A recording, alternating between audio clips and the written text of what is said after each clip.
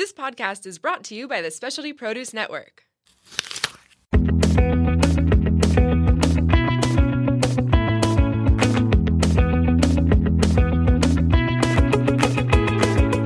Welcome to Plated Earth, where we share at least a fraction of the crazy, wonderful, and insightful stories of produce. I'm your host, JJ. Plated Earth is also the official podcast of the Specialty Produce app.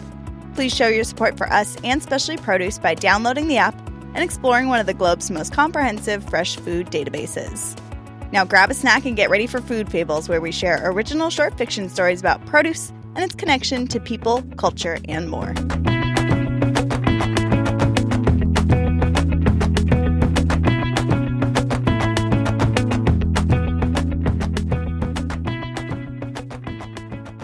Dimitri was perusing the stalls of fresh fruits and vegetables at the original farmers market in Los Angeles.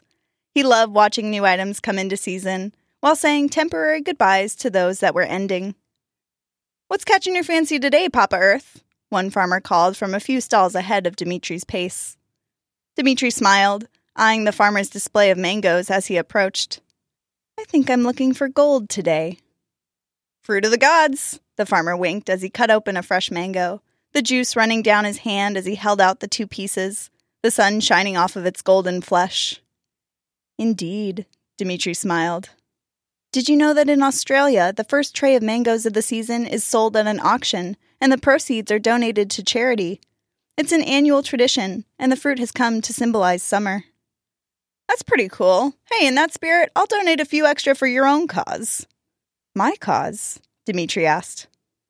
"You're an educator. You inspire the people of this market, myself included, to learn more about the food we eat and really treasure it. I enjoy learning from you, and I love how you connect these people to produce," the farmer said as he handed Dimitri a small bag of fresh mangoes. "Your words are too kind. Thank you, my friend," Dimitri accepted with a gracious bow. He made his way over to the community tables, stopping by his pie shop to get a cutting board, knife, and toothpicks. A crowd quickly gathered around him, hoping to get a good seat. Dimitri began cutting small segments of the fruit, topping each with a toothpick as he spoke. "As a baby, my mother would mash mangoes for me to eat, and as a young boy, I enjoyed my fair share of smoothies, blended with other tropical fruits, or frozen pops made with fresh mango, blueberries, and coconut water. But I really fell in love with mangoes when I lived in the Philippines. I remember trying new varieties for the first time, some grown locally, sweeter than any I had tried before, some from Thailand, and of course some from their home in India.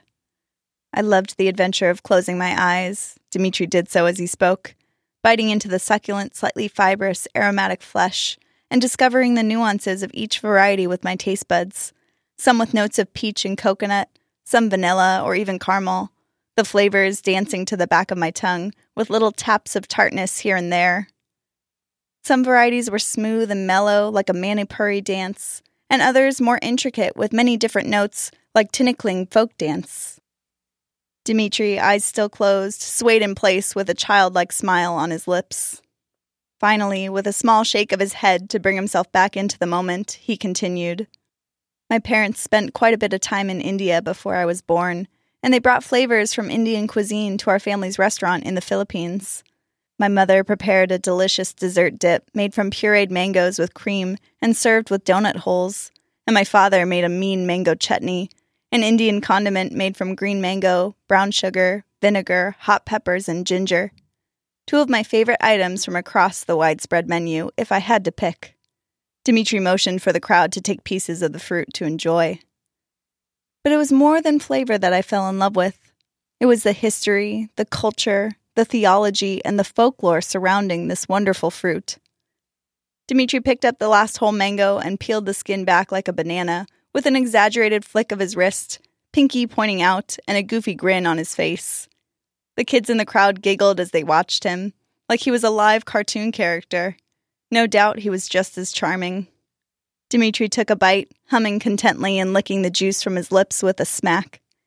He continued, "For centuries, writers in South Asia have been inspired by the fruit, flower, and leaf of the mango tree. In India, the mango plays a sacred role, though its symbolism extends through theology and literature alike, long being used to represent love and prosperity. Some even believe that the mango tree can make wishes come true. Dimitri said with a raise of his eyebrows, and many of the kids gasped with wonder, their eyes bright and wide and innocently enchanted. Many Southeast Asian nobles had their own mango groves to epitomize their social standing, and along those same lines came the custom of sending gifts of the finest mangoes of the crop. In some cultures, especially in India, ritual calls for the use of mango fruit and leaves to decorate at weddings and religious ceremonies.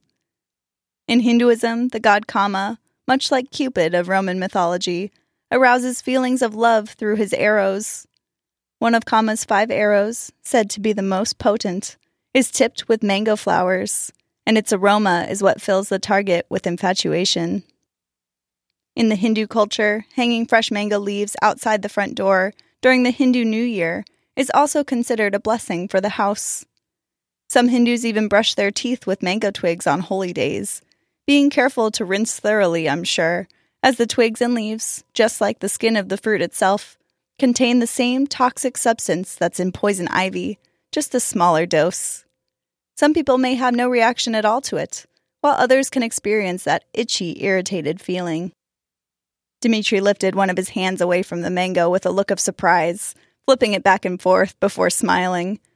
"Looks like I'm okay," he said with a wink. The crowd chuckled. "You're on a roll today, Papa Earth," the mango farmer called out from his stall, laughing and shaking his head with amusement. Dimitri took another bite of the mango before continuing.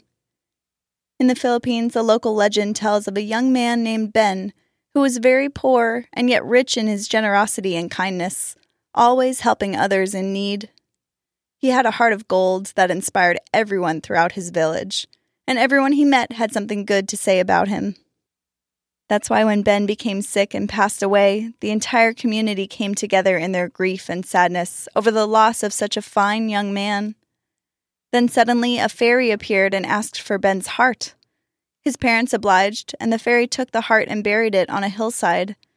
In time, a tree grew from the spot where Ben's heart was buried, and eventually produced a sweet fruit, the shape of a heart, as pure and gold as Ben's. Dimitri held the fruit up for the crowd to clearly see its bright golden yellow flesh. In another well-known story from Hinduism, one my parents loved to tell me, the sage Narada gives a mango to Lord Shiva and goddess Parvati, and they in turn decide to give the mango to one of their sons, whichever can circle the universe 3 times first. Dimitri stood up and began circling the community table as he spoke. Their son Kartik takes off, flying around the universe on his peacock with a grin, knowing he is faster than his brother. But his brother Ganesha, the elephant god, is clever. He recognizes that the entire universe resides within his parents, that they are his entire world, and so he simply and steadily walks 3 circles around them, winning the mango. My parents would sometimes tease me when I asked for a mango, making me run 3 quick circles around them before awarding me the fruit. Yet another way the mango was used to symbolize love. Dimitri smiled as he made his way back to his seat. Perhaps one of my favorite tales of this special fruit is from old Sanskrit writings that tell a legend of undying love. Would you like to hear that as well? The crowd responded with an enthusiastic yes. Dimitri took one last bite of the fresh mango, and as usual, with a wipe of his napkin across his lips, like a curtain unveiling the opening act, Dimitri began his story. Dimitri spoke. According to legend, there was a beautiful princess, the daughter of the sun, called Surya Bai. One day she fell to the earth as she was trying to escape from an evil witch. She wandered on the land, feeling alone and lost. "Oh, what am I to do now?" she said aloud as she stopped to rest. The king of land spotted her from a distance. Who is that? I've never seen something so beautiful." The king approached her. "My dear," he extended his hand and helped her to her feet. As soon as their fingertips met, they both knew that they had found their soulmate. "What is your name?" the king asked. "Surya Bai." "A name as beautiful as you." She blushed. The two fell in love, and the king chose her to be his wife. But she was still escaping persecution of that evil witch. "I fear the witch is coming for me, and I must hide," she said, holding her husband's face between her hands. "I can help you," he begged, But she had no choice. She transformed herself into a golden lotus. At first sight of the beautiful lotus, the king once again fell madly in love. He stood at its side, just as he did his wife. When the evil witch saw this, she knew exactly what the lotus really was, and she grew very angry. "Your beauty will burn, and you will not have your king," the witch called out as she burnt the lotus until there was nothing left but a pile of ashes. The king wept over the ashes, his tears staining them black. He mourned for days before finally moving on. Time passed, the king returned to his duties. All the while, a tree began to grow from the pile of ashes where the lotus once was. It was a magnificent mango tree, beautiful, tall, and strong. Once again, the king saw this from a distance. What is that? I've never seen something so, the king muttered as he approached with curious steps and marveling eyes. As the king came close, a ripe mango fruit fell from the tree, and from it stepped out Surya Bai. Despite the witch's efforts, good prevailed over evil, and love proved never-ending. The king instantly recognized his long-lost wife, calling out her name and running toward her. They embraced with the same spark as when their fingertips first touched, and they rejoiced together again in love. The end.